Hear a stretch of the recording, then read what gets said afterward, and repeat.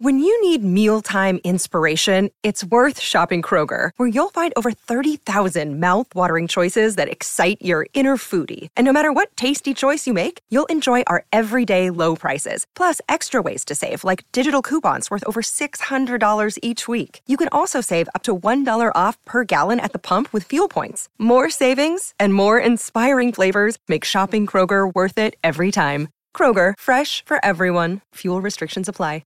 Another day is here, and you're ready for it. What to wear? Check. Breakfast, lunch, and dinner? Check. Planning for what's next and how to save for it? That's where Bank of America can help. For your financial to-dos, Bank of America has experts ready to help get you closer to your goals. Get started at one of our local financial centers or 24/7 in our mobile banking app. Find a location near you at bankofamerica.com/talktous. What would you like the power to do? Mobile banking requires downloading the app and is only available for select devices. Message and data rates may apply. Bank of America N.A., member FDIC. Welcome to Peoples and Things, a podcast about human life with technology. I'm your host, Lee Vinsel, an associate professor of science, technology, and society at Virginia Tech. You can reach me with comments and suggestions at leevinsel@gmail.com or on Twitter at STS_news. I would love to hear from you.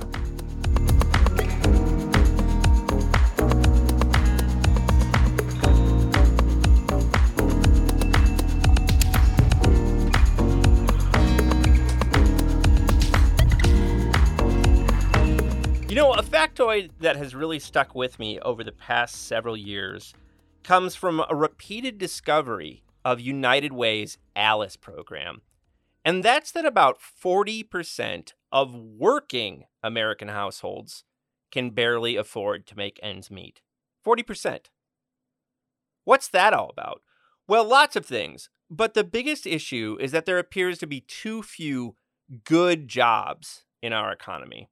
And what's a good job? Well, it's full-time. They don't try to cheat you out of benefits by arguing that you're part-time. They give you benefits. They pay you enough to make a living. They don't stress you out so bad that you lose your mind. They give you a role that you find fulfilling and even contributes to your growth.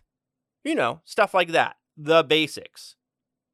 Lots of things have led to the decline of these so-called good jobs, which, let's be real, were mostly held by white guys.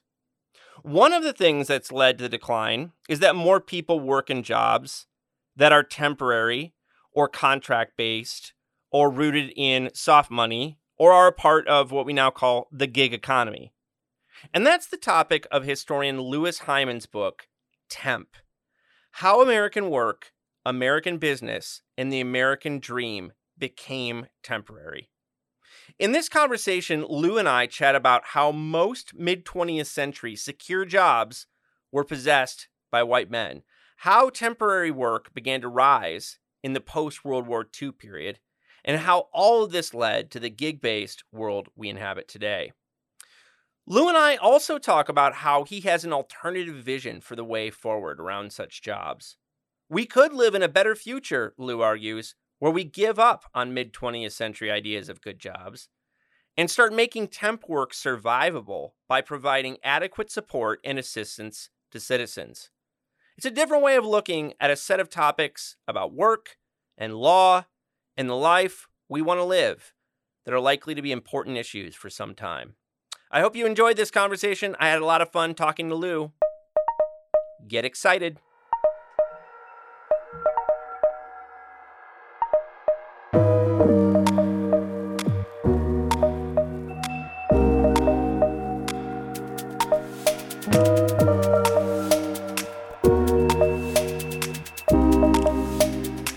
Thanks so much for joining me today.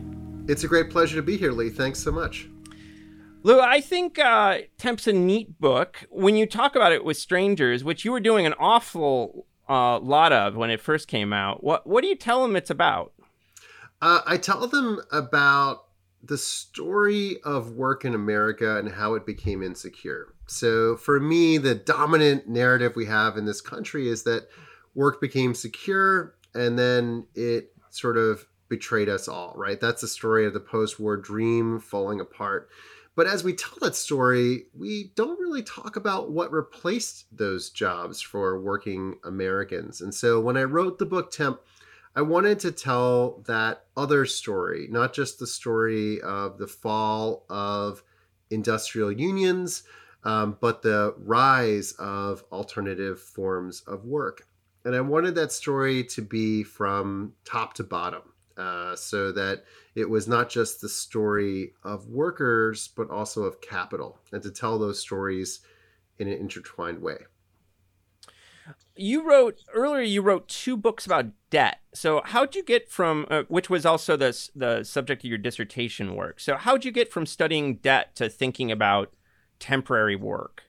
Well, obviously, I want to think about happy things that people can be inspired by.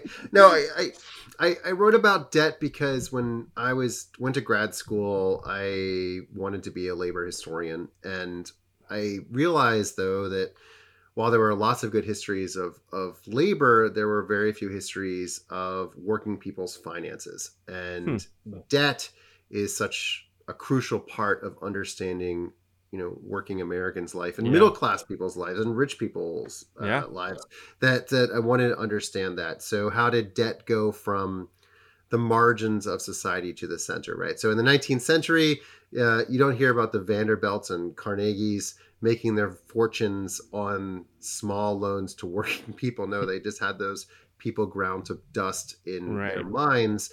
But by the end of the 20th century, our biggest capitalist institutions were actively doing that. So that was the story of my first book. And then the second book was the sort of cultural shifts around that and its relationship to retail.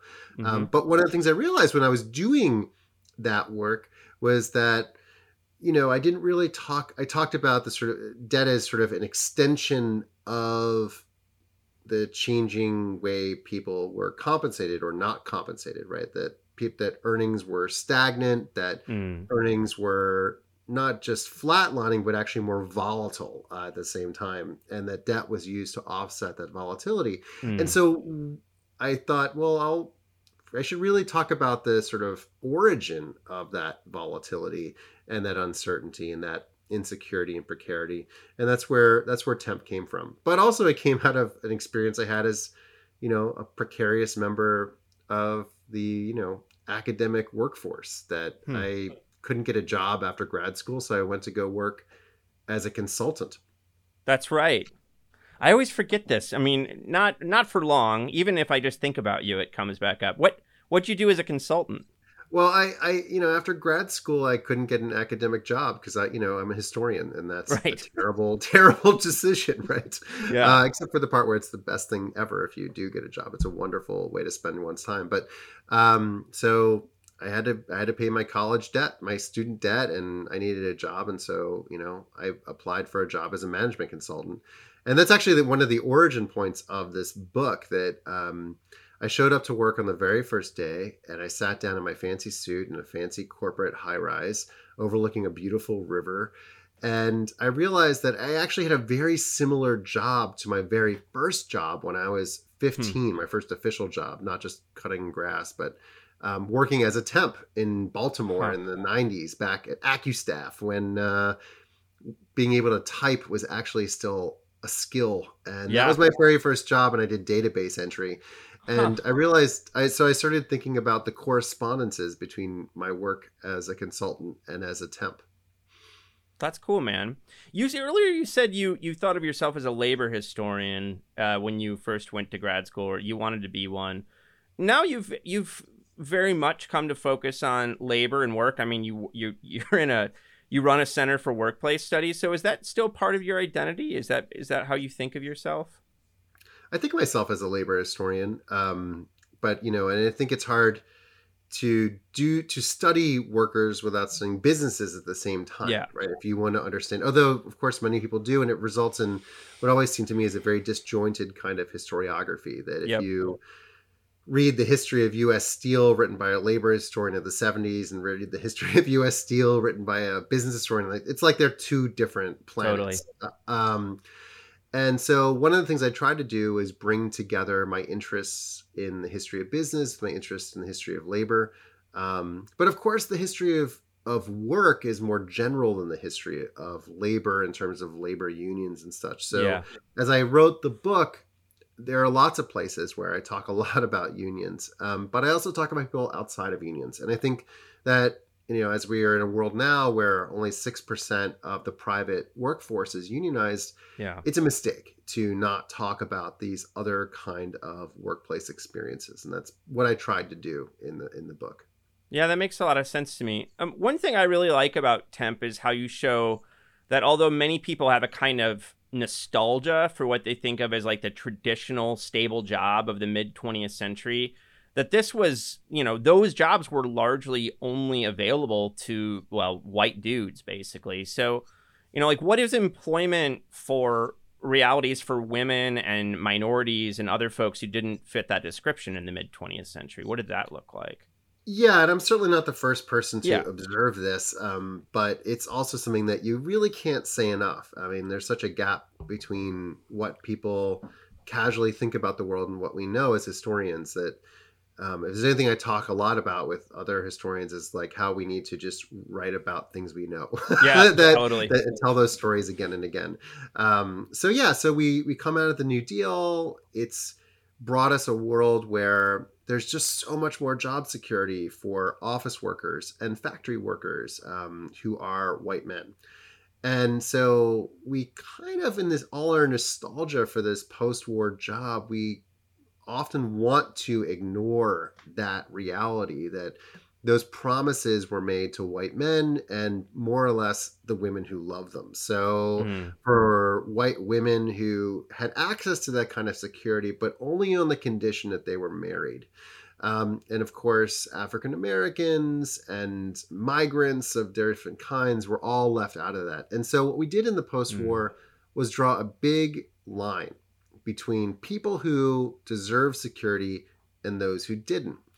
And so a big part of the arc of the book is the story of how our contemporary insecurity is rooted in drawing this line in the post-war. So in the lives of the people who are left out of that security, we see the rehearsal for a new kind of economy that really effloresces in the 1970s and 80s through the work of migrants, both documented and undocumented, through the work of women, through the work of African Americans. And so that's part of the story of the book about how it's not just a question of that security being promised to a few people, but also who's left out of it. Yeah. And in the end, of course, that the fact that people are left out eventually comes to get even those white men. Yeah. That the story of deindustrialization, the story of downsizing, these are all white male crises. Mm-hmm. This had long been the story for nearly every other group of people in America. In a lot of ways, that's a story of the gig economy today. When we talk about Uber and taxi drivers, we're very concerned because taxi drivers are men, whereas we don't really talk about women in the gig economy or women in the digital economy, which is women are doing much, much better in the digital economy for lots of reasons. So for me, this is the arc of the story about who counts, who's included, and who's excluded.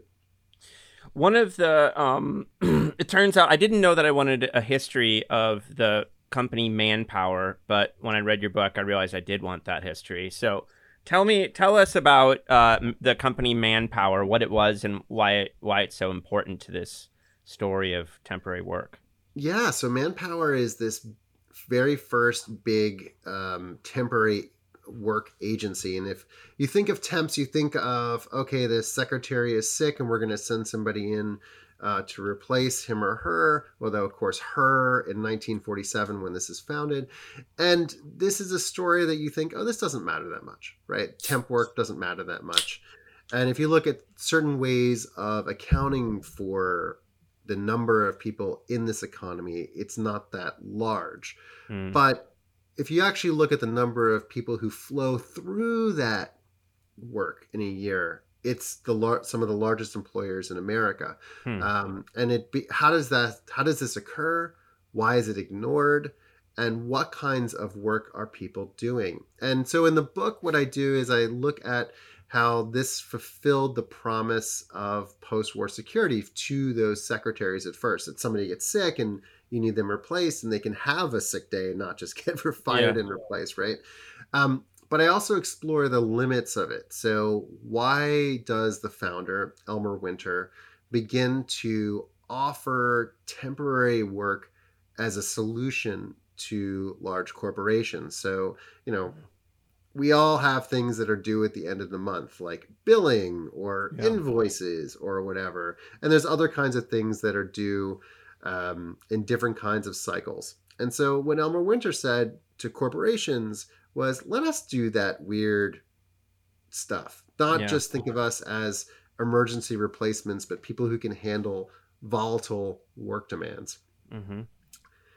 And, some companies did this. And then he said, well, what if we just did all the work that people didn't want to do in your company and just fire everybody that you don't want, at the lower rungs and let us replace it. And what was surprising to me as I was doing this research, Lee, was just how much of a brick wall he faced.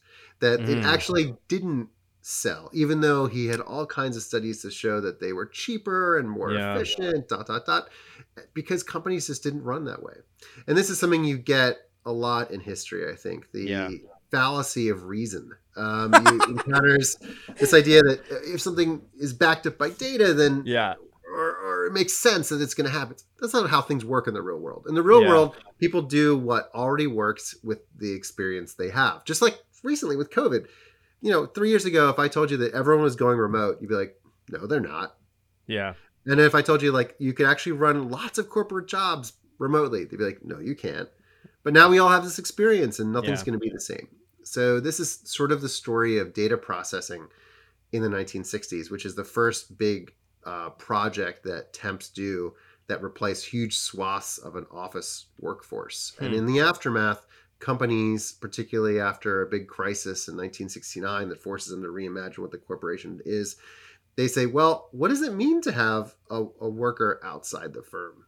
Maybe we do it. And like, what's the right ratio? And so all this sort of nibbling in towards that core secure workforce begins in that moment. And companies begin to say, wow, if we just hire all these workers, we can fire all these temps, no problem. It won't make headlines, and it will protect our real workers. And again, this question of who's real and counts and who's not. So it's really that's the story of Manpower, and it's also the story of Kelly Girls, now known as Kelly Services, and the story of lots of other kinds of temporary firms.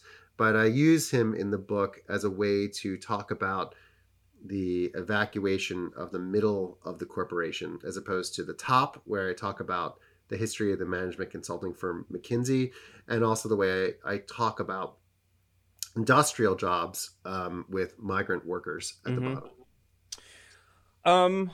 I have a couple of questions that I want to follow up with, but maybe I'll skip ahead in my script and ask you about causality for a second, like why Winter was ahead of his time, I guess. So something you and I have talked a lot about is, this argument that innovation and economic growth have slowed down or plateaued with brief exceptions since the 1970s or so. I mean, Robert Gordon argues this. A bunch of people are arguing at this point. So do you think part of what was driving the move to temp work and worker reclassification was corporations searching for ways to reduce costs when, lots of industries weren't growing much or were struggling to have profits? I mean, was it this larger economic forces that are kind of like pushing them in this direction? Well, I think that one of the things they do, if you just look at the 50s and 60s, is that they are looking for ways to first make the secure workforce work, both in offices and factories. So there were examples of, you could, by 1960, you could pick up the phone and replace your entire assembly line complete with foreman with a phone call. Wow. Right. And people did do that sometimes. They would shut down a factory, replace it with temps so that everybody could go on vacation for the same 2 weeks, which is something that is just unimaginable in the 1920s, right? you know. How quaint that they would even think about doing that. Yeah. Yeah. So I mean, what's interesting to me is like the post-war is this period of breakneck technological acceleration for lots of reasons. But at the same time, a complete lack of innovation in corporate organization. Yeah. Right? They like minimize risk. This is the key insight of Galbraith, that the post-war corporation is all about having no market relationships, internalizing all processes, long-term investment horizons, and monopolies, right? So all these monopolies of the technological monopolies of the post-war generate lots of amazing technologies because they weren't concerned about short-term profits. Yeah. And so the innovations, to my mind, are technological, but they're not organizational. There's all kinds of innovations that come with after 1970. So Elmer Winter would go to these guys, and they were all executives, and be like, and he served all the big corporations, so he had access to all these boardrooms, right? And he would say, look, like, you should just outsource your whole mail staff. You should outsource your stuff. And they were like, no, we're making enough money. We don't want to rely on anybody else. Yeah. And we make it work for us.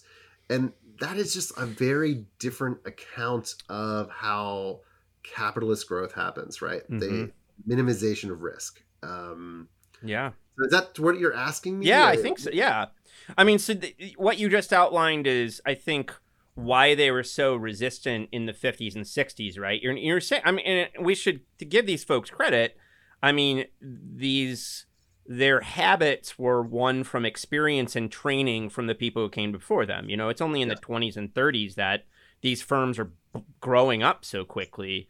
And so, like, internalizing everything in the way you're talking about was something, it was a strategy that had worked, right? And so I guess then I'm wondering, like, what happened then, like, when the 70s come about? What changes the kind of firm's relationship to temp work, if that question makes sense?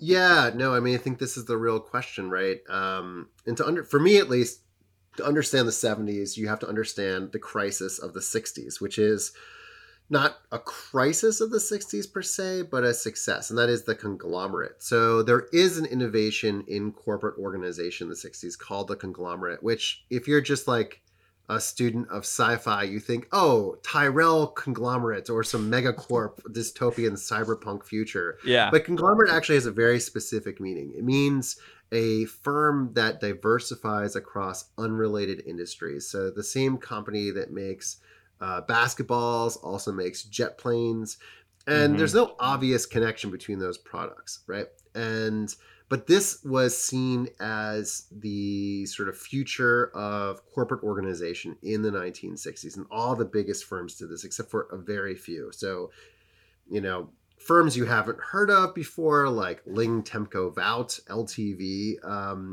were at the forefront of this, but they convinced General Electric to do this too, right? Yeah. So this is when General Electric began to like make computers and jet engines and not just toasters. And so what happened around 1969 is that all this falls apart, that it turns out that you should have knowledge of one thing in relation to another thing. Specialization matters? Is that what you're saying? Specialization matters. That just sort of this general faith in managerial science is not true. And all of this is built around financialization and sort of the use of finance in a way that hadn't existed since the 1920s. That is the leverage buyout. And it's done through a bullish stock market that feeds on itself, that allows people to borrow and buy. So a lot of the things that naively people who haven't studied this stuff associate with the 1980s, right, and the movie Wall Street, were actually happening in the 1960s. And so what you have after this collapse for the next 15, 20 years is this sort of unwinding of all of these conglomerates. And that is the story of Wall Street, mergers and acquisitions and ... But it produces an intellectual crisis for the corporation. And I was surprised when I came to this position, because I don't think of myself as an intellectual historian. I often think of myself as an anti-intellectual historian. Yeah. But it really was in a lot of ways about ideas. So that there was this sort of lack of material foundation for the way these new corporations were being run.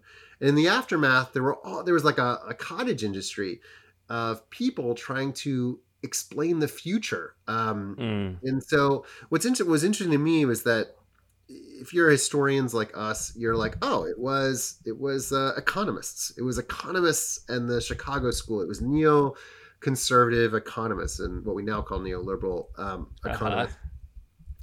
But if you look at businesses and like what businesses were actually doing and who they were reading, it wasn't those people. It wasn't the Chicago. I mean, it's Milton Friedman sometimes because he was on TV, but only because he was on TV. Yeah. The people they actually paid millions to and got the advice of were consultants. Yeah. Were the Boston Consulting Group, McKinsey, who were paid millions of dollars to tell them how to run their firms. And then they did.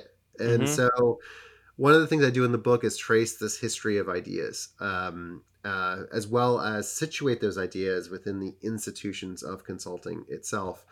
And for me, that was really the story. That was the story of how this outsourcing of work at the top led to an outsourcing of work in the middle, and then eventually to an outsourcing of work at the bottom, as sort of the interconnection of different ways of working from top to bottom allowed for a new kind of organization of the corporation that looks very different by 1980 than it does in 1960.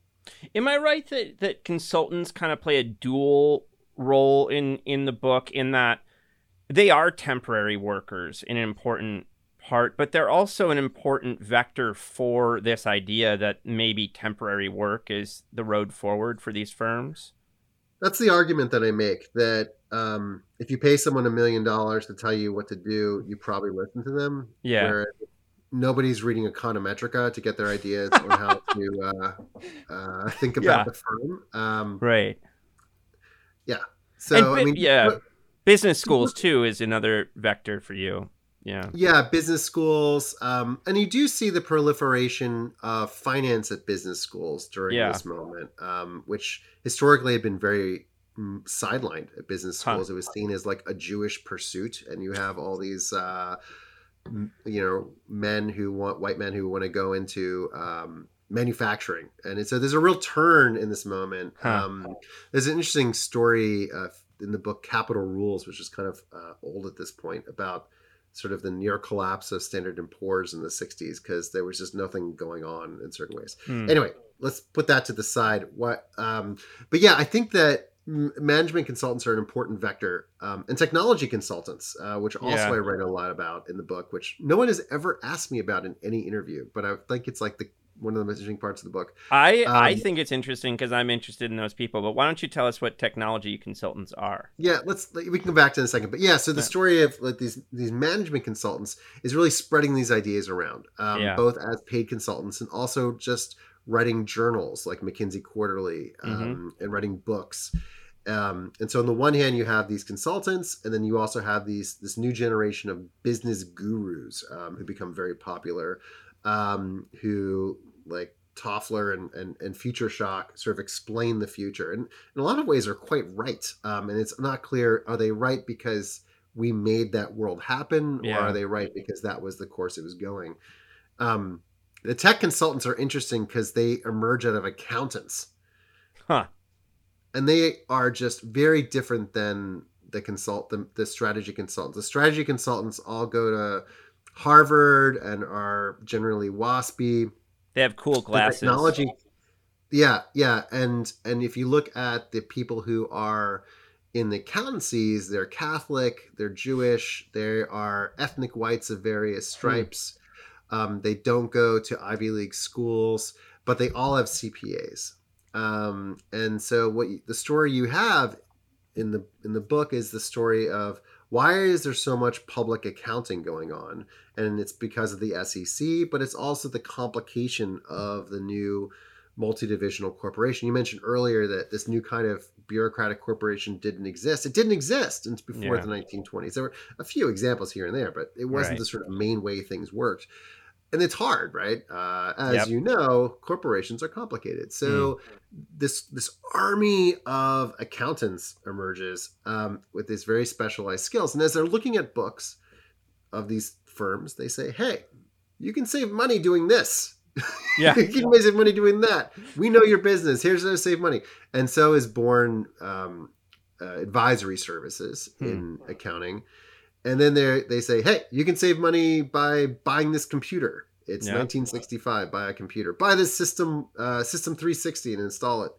And thus technology consulting is born. And it comes out of accounting. And so there's this back and forth over the next 30 years between who is the real part of Arthur Andersen. Is it the tax audit people? Is it the consulting people? Is it the tech consulting people? Yeah. And in the book, I trace that story because it's also the story of how corporations begin to rethink their relationship with technology and with workers as well. And to think about the rise of these people who are deciding on telling corporations how to run their affairs. And so, I mean, part of what we're talking about now is that in the 80s and onwards, we do have a lot of organizational innovation, that we have like changing structures, right?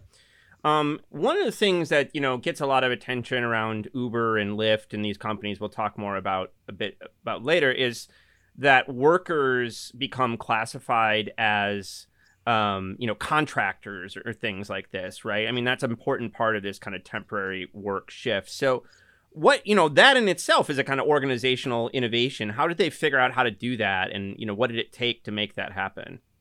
Yeah, this real question of misclassification, right? Right. And the only reason it matters is because since the 1930s, we've developed this corpus of labor laws and employment laws that give formal employees all kinds of protections and rights in the workplace and benefits, you know, like workers' comp. And if you're outside of that, you don't get those things. You're considered an independent contractor, but you get the ability to deduct your expenses. And there's all kinds of interesting ways in which there are different definitions of this. In the book, I go through different ways it's defined by the IRS, by legal regimes, by different, you know, legal bodies of law and lawmakers. And it's interesting that they're not always exactly the same. And what's at stake. And what's at stake is those things, benefits.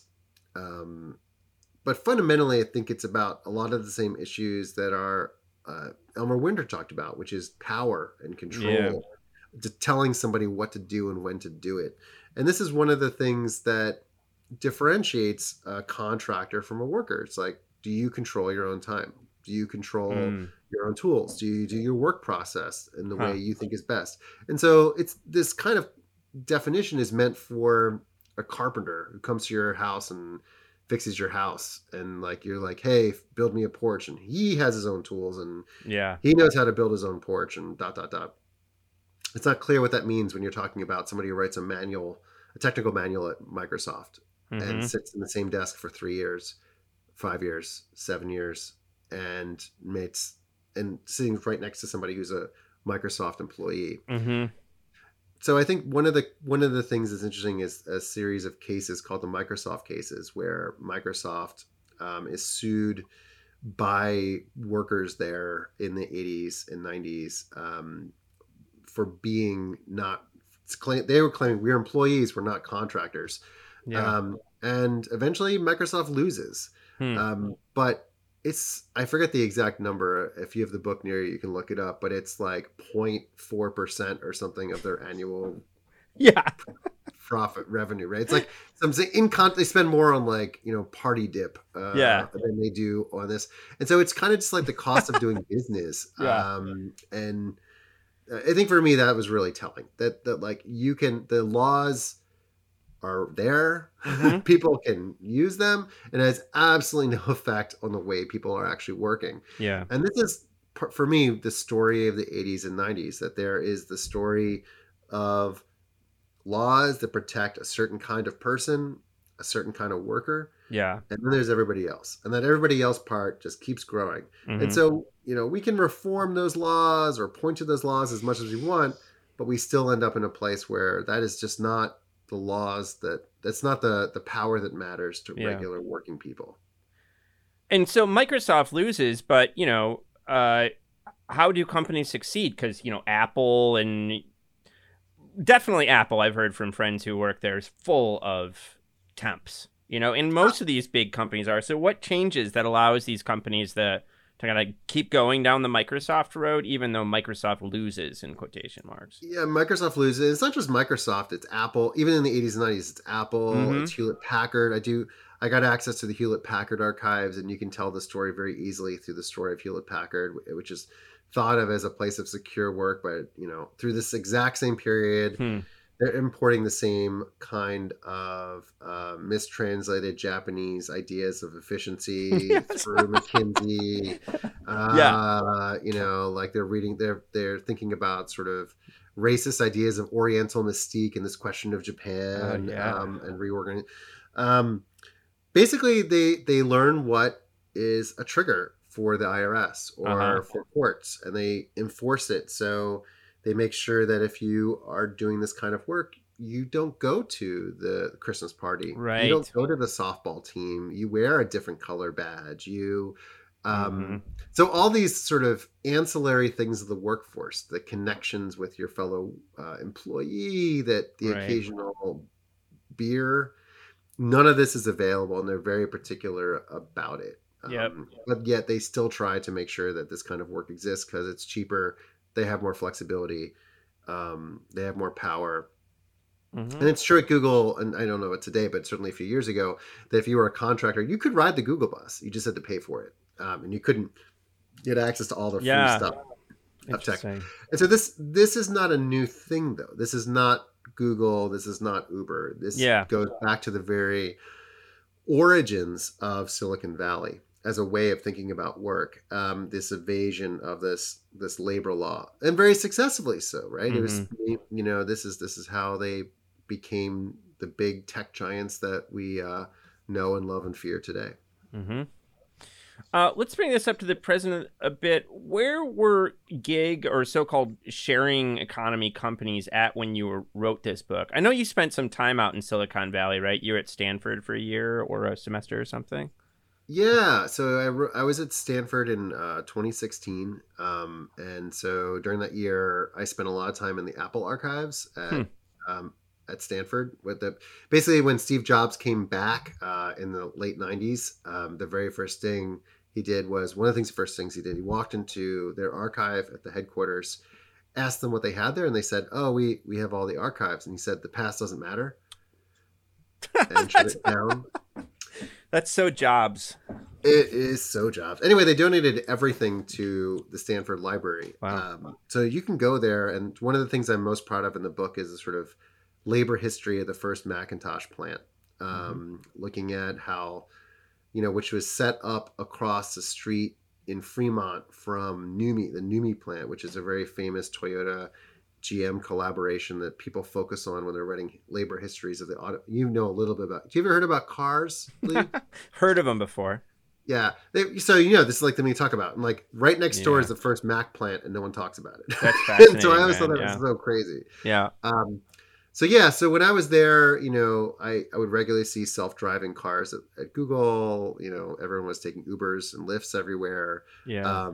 And it seemed like the future of autonomous cars. So when I wrote the book, I was, people were still trying to figure out what we thought about this. And so there was a large number of people who thought, oh, if we ban it, it'll stop.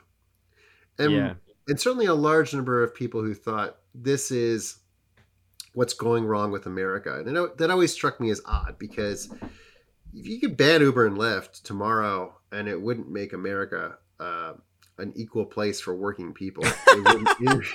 Right? Yes. Like you'd have to believe that like everything was hunky dory before the smartphone. And you're a tech guy, Lee. When was this first smartphone?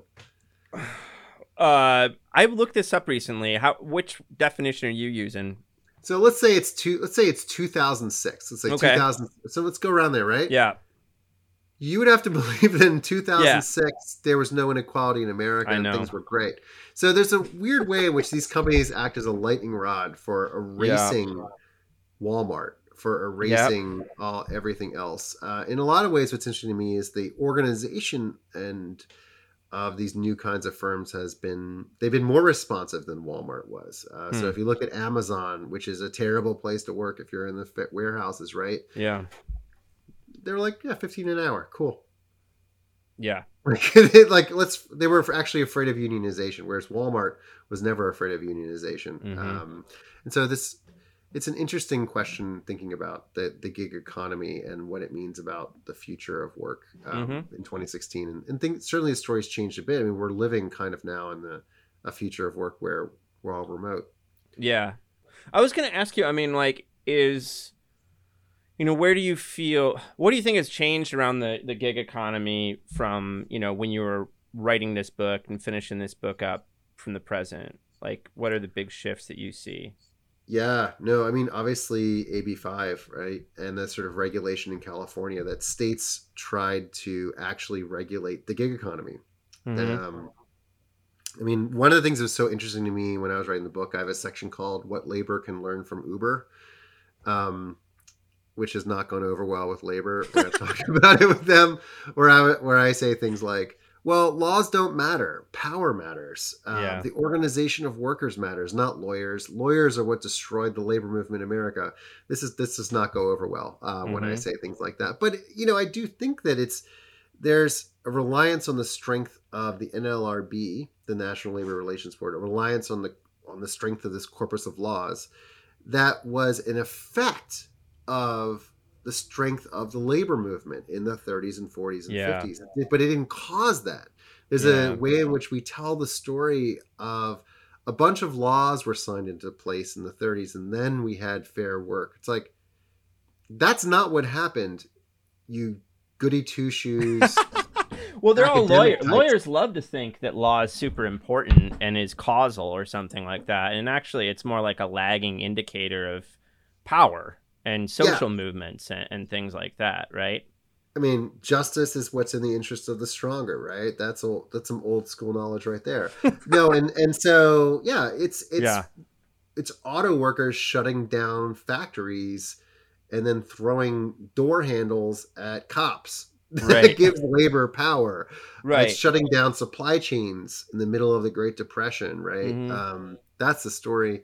And so part of what Uber did was the same. They're like, laws don't matter. They're like, make it stick. Yeah. And that's the long lesson of Silicon Valley, that they haven't been regulated ever. That's why Silicon Valley has the more Superfund sites than anywhere else in the country. It's relying upon hundreds of thousands of undocumented workers for its success. Mm. This is one of the stories I tell in the book, Yeah. is that we think of tech work in the 80s as, nerds with HP calculators, but it's actually hundreds of thousands of Vietnamese and Chicano workers, legal and illegal, who are being pressed into the service of capital in a way that looks very much like, sweatshops of the 1880s or something like this. And so I think what's changed in the gig economy is this attempt to rein it in. Mm-hmm. And has it been successful? I think we still don't know. I mean, Yeah. we know that Uber had carve outs. So that's changed. I think there's been a broad deflation of the tech, the tech optimism of just Yeah. 5 years ago, right? Right. And I also think that there is now a broad incredulity towards autonomous cars. Yeah. So I think a lot of these firms thought of workers as sources of data that were being used to train their algorithms and Yeah. train their car driving. And they were transitional workforces that could be churned through and then traded up for AI. And now it's 2021 and I still have to drive my car. So I think that Well, when this Uber is- and Lyft sold their self-driving car units, I mean, that fantasy is gone. Yeah. That whole vision, and these companies, they're not profitable. They, they're in like the bonfire business of just burning people's money, basically. And it's not really clear, like what what a good profitable road forward is for some of these companies. It's a big question mark. It's a big question mark for so much of this, And, I think and it's a big question mark for American workers, right? Yeah. So one part of the book that I wrote about was thinking of inverting this question of like, why are we so concerned with Uber, that we think Uber is the cause? If you talk to, latte drinking liberals, they're like, oh, I don't do that. I don't shop here. I don't buy that. I don't do these things. It's like, well, good for you.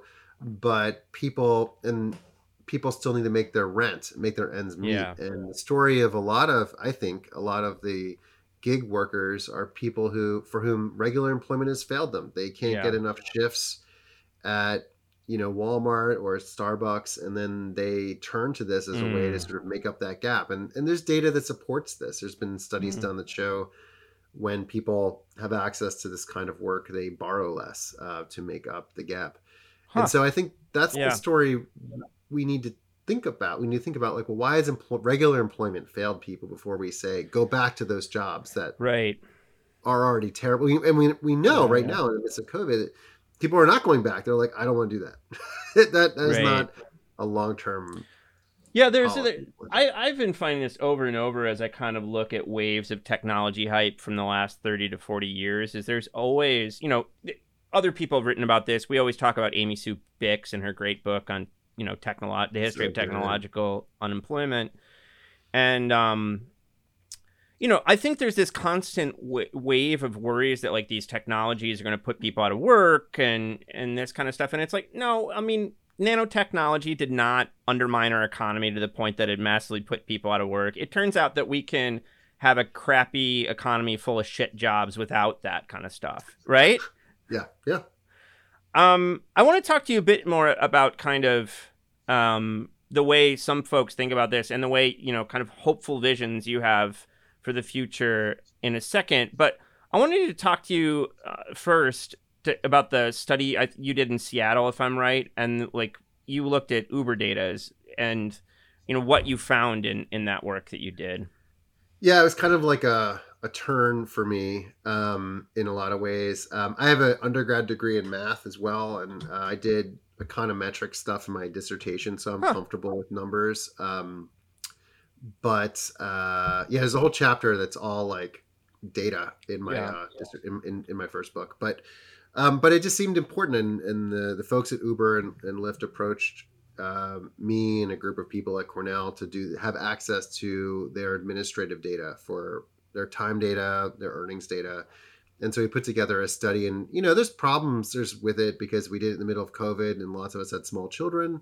And so it's limited in some ways, but I think for me, the big takeaway was the incredible variation in earnings and time, that we look at this data and we see every story about the gig economy confirmed. We see people who are just crushing it, making $40, $50 an hour. We see people who are being miserated, making $4 an hour. And this is just like, I think it's part of the ways in which our brains are wired for the average and not the variation. And so we want to say, well, what is the average wage? And I can tell you what the average wage is. And actually, it turns out it's about average for Seattle, which makes sense. It has to be a pretty affluent person who can get a car and drive around, and they probably have some alternatives available to them. Yeah. So they're not making $5 an hour, which some people like to have done very elaborate cost calculations to come to. But I don't think you need to bring people down to $5 an hour, which to say it's not a great job. $18 an hour is not a great job either in terms of like getting by.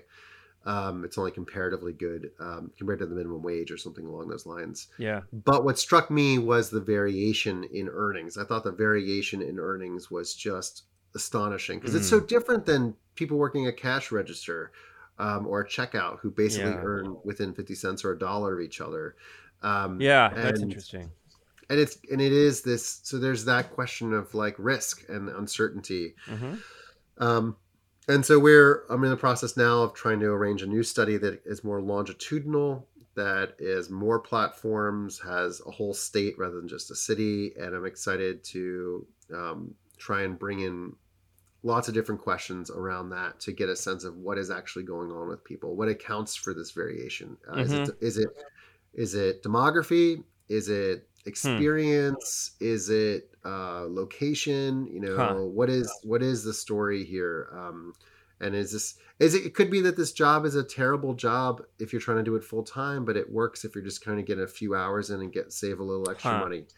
And so I think our imagination of work has not kept up with the reality of work. So a few years ago, I did a survey of New York State workers. And part of that, I immediately got the data set and I pulled it out and I was like, oh, this is amazing. And one of the sort of basic questions you ask on any survey is, are you a full-time worker? Are you a part-time worker? Yeah. Are you a temp or are you unemployed, right? And so I was like, all right, well, let's see people who drove for Uber. How did they think of themselves? And so, Lee, what do you think? How do you think people answered that? Oh, my God. Are they full-time? Are they part-time? Are they self-employed? Are they temporary? Are they unemployed if they're driving for Uber? They're driving. Do they call themselves full-time if they're driving full-time? They call themselves full-time. They call themselves part-time.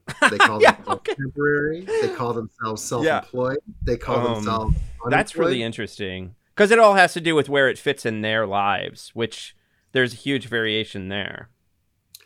It's a huge variation. And it's one of the reasons why survey data just isn't very good at dealing with this new kind of work, because it's just we don't even understand what we mean when we say these words or how we think about ourselves. And the categories are certainly not stable from person to person. And so this is why it's exciting to use the administrative data as well as, because then you get this sort of more objective take, which doesn't mean that people's subjective opinions don't matter. It just means that, as social scientists, we want to have a sense of that.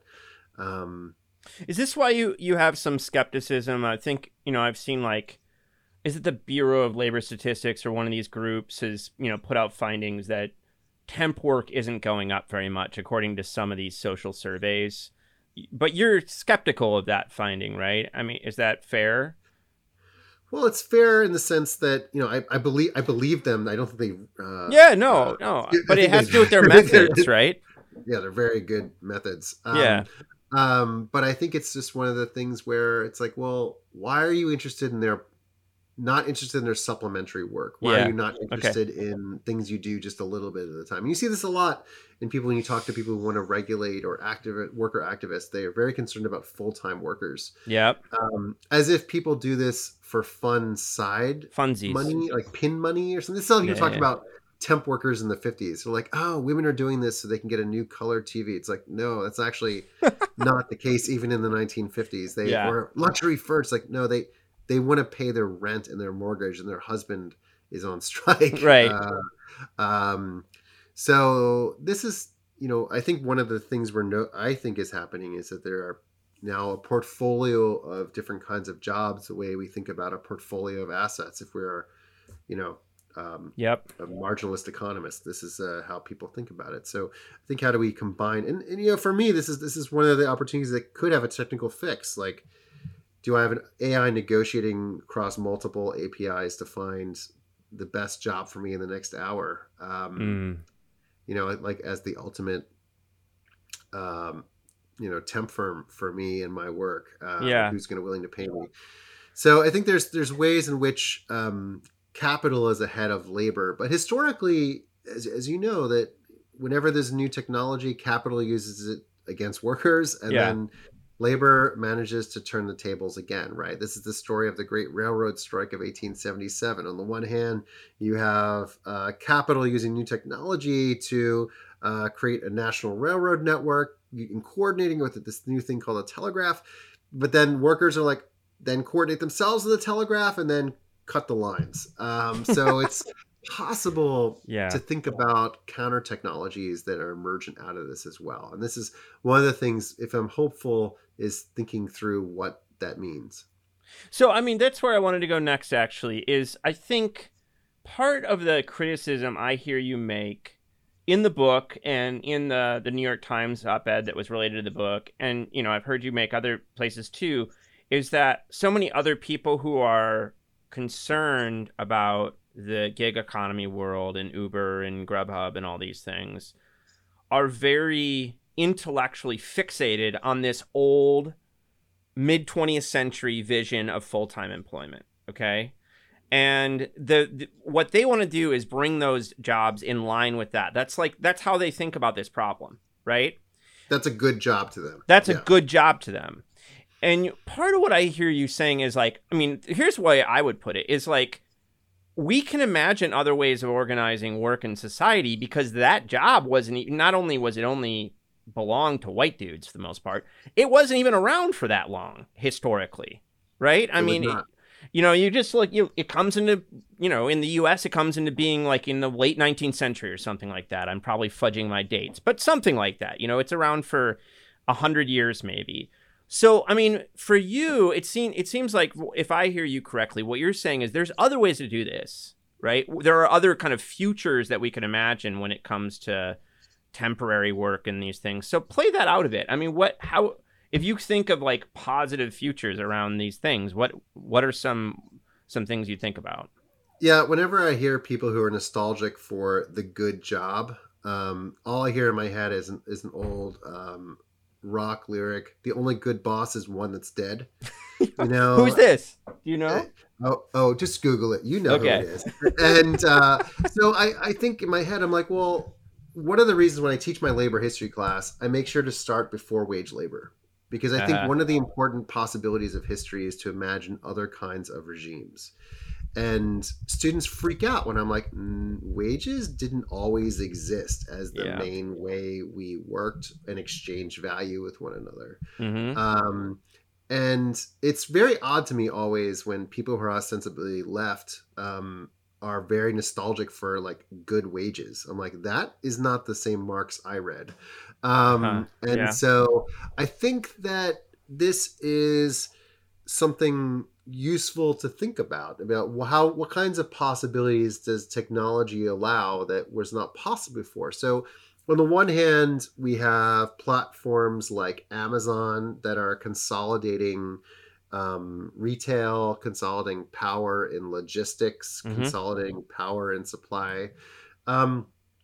But platforms are actually quite different than the corporation. The corporations existed for quite some time as the only way that individuals this is the story of Galbraith, right? Can assemble access to markets and workers and capital and technology and resources. And the idea that you could do this as an individual or a small group of people through platforms to sell to the world, to buy from the world, to work around the world. To me, this seems kind of utopian and amazing in a certain not necessarily, right? Yeah. And certainly when you talk to a lot of these sort of Bitcoin, cryptocurrency, anarchist types, you're like, that's delusional. Yeah, right. Yeah. Definitely delusional. Yeah. And that like Kickstarter is not the same as Bank of America. And Bank of America is not going anywhere. But I do think that there are interesting possibilities, especially as you think about sort of like platform cooperatives. Like what does Uber look like if it's run by a bunch of platform cooperatives, cooperative way? And that kind of coordination is possible through the digital economy in a way that has never happened before. Corporations are not new, monopolies are not new, but the ability of individuals to connect is new, right? And right now it's mostly being used to exchange, laser cat videos or something like that. Yeah. But it could be used to sidestep a lot of those kinds of things. And again, not necessarily, right. And it's not to say that there isn't a place for corporations, but I also think that there's a lot of interesting things happening through the platform economy. And often when I say these things, people say, that is not what's happening at Uber. And I say, Uber is not the only thing that matters. Right. That there's also Etsy. And then if that person is a man, he says, "What's that? What is Etsy?" And if that person is a woman, they say, "I love Etsy." Yeah. What do you mean? And I say, well, hundreds of thousands of mostly women, a lot of rural women are making what they consider full-time jobs on Etsy by selling. Yeah. And when we look at that, we hearken back to thinking about, well, what does it mean to control one's time? What does it mean to control what you make? How you can engage with your total being in terms of creative pursuits. And then as you ask those questions, and you're less concerned about like, workplace injury and workers' comp, which is not to say that doesn't matter. Yeah. It's just saying it's not the only thing that matters. Because there's an injury simply by having to go to an office. There's an injury simply by having to go to a factory, having to do the same thing over and over again. And so even for those white guys in the post-war, like whether you're filling out forms or sitting on an assembly line, hitting the same button over and again, this is crushing your soul. Yeah. And so how do we create an economy that liberates the soul and also is sustainable? And this is a moment when I'm in conversations with people and they say, oh, that's socialism. I'm like, cool. Yeah, whatever. Who cares what we call it? I mean, but part of what you do talk about in the book is that if we're playing out like using these tools for more utopian ends, saying like Uber is not the road forward. That's not what we're talking about. We're talking about going down positive roads with this stuff.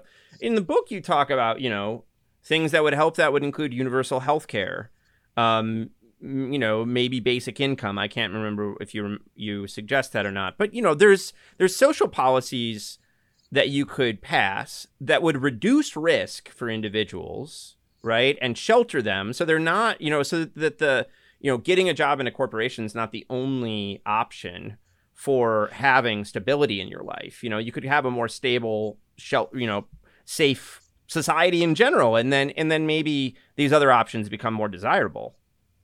Yeah, I mean, in the book I lay out conservative options, I lay out radical options. I just think that staying where we are is not working. And of course, since I wrote that book, the political culture of America has gotten even more divided. So I'm sure there's people who say, why did you even think about conservative options? But to me, like universal healthcare is a very conservative position. Yeah. Basic income is a very conservative position. These are saying, this is what every other industrial country does. And it says, we don't want to put the onus of this on companies and just let them do whatever companies do.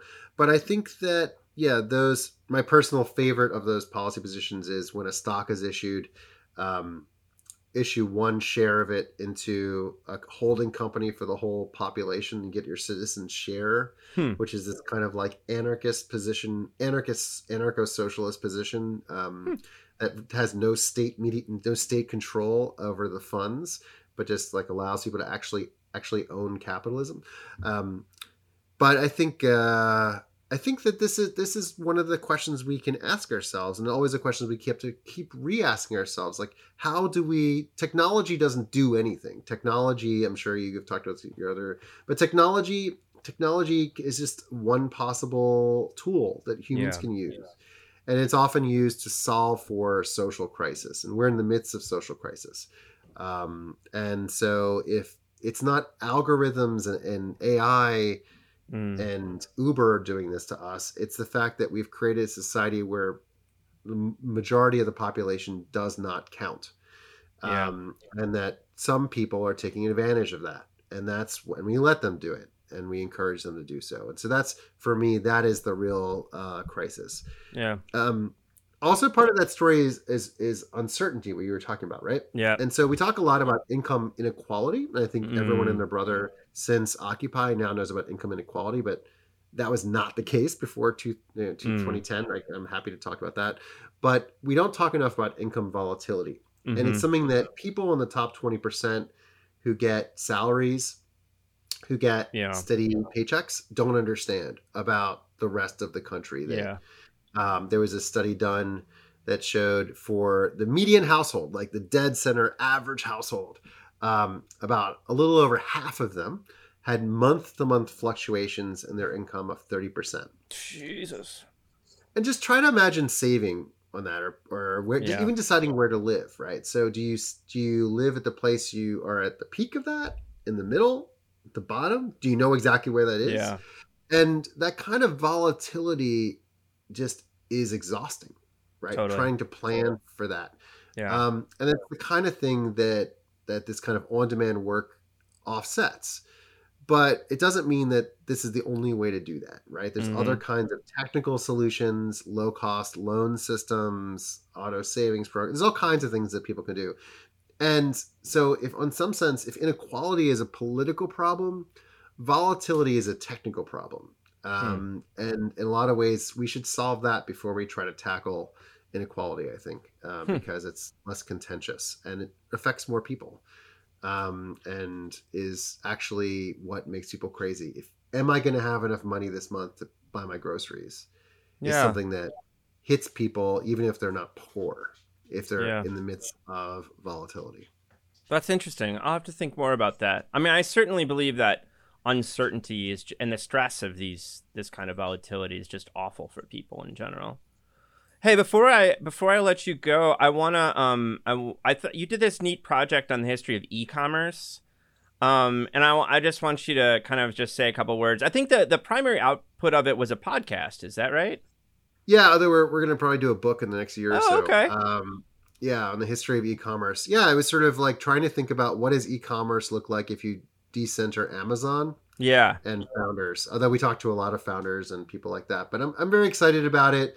It's largely the story that we're working on it, the story of logistics and technology, and thinking about why it really got born in the 90s, in the midst of a post-Cold War moment. And you think about, and technology is a big part of the story, but the technology is important because of the political context that, just for instance, think about encryption. So encryption is legalized because there's no more communism, and it's legalized in the early 90s, right? And this is how Clinton can get this through, right? So the Clinton was very friendly to Silicon Valley and the sort of origin of the New Democrats, right? So I think we're going to tell a lot of that story, and maybe your listeners will be interested. The story of like the Apache Foundation, but also the story of, Main Street America and retail, and sort of try to tell those stories together as a way to shed some light on the rise of a logistics-based capitalism. Cool, man. I love that. I talk to my students about logistics all the time because I think that, a lot of technologies, especially productivity enhancing technologies, haven't changed that much since the 70s. But I think logistics and entertainment, like Netflix and crap like that, are the two big exceptions to that. And logistics clearly just has such a huge role in how we consume today. It's just, I think in a lot of ways, when I teach my classes, I talk about I don't use the term neoliberalism. I talk about finance and logistics, the moving of money and the moving of things. Nice. And that's the story after 1970. That we know how to make stuff. And this is also the story of Marx, right? When we think about production and distribution, and the squeezing out of profit in the supply chain. This is the advancement of capitalism. So, I'm glad you do that. I think it's an important story, and it's certainly been decentered in importance as we think about retail and logistics as part and parcel of the same thing, right? Yeah. Lou, thanks so much for coming on and talking to me today, bud. It's been a lot of fun. A real pleasure, Lee. Thank you. And thanks for having me on.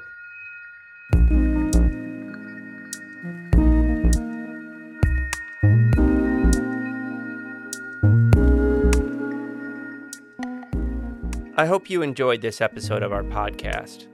Peoples and things, like most things in this world, depends on the work of many people. I want to thank my brother Jake Vinsel for writing the music for the show.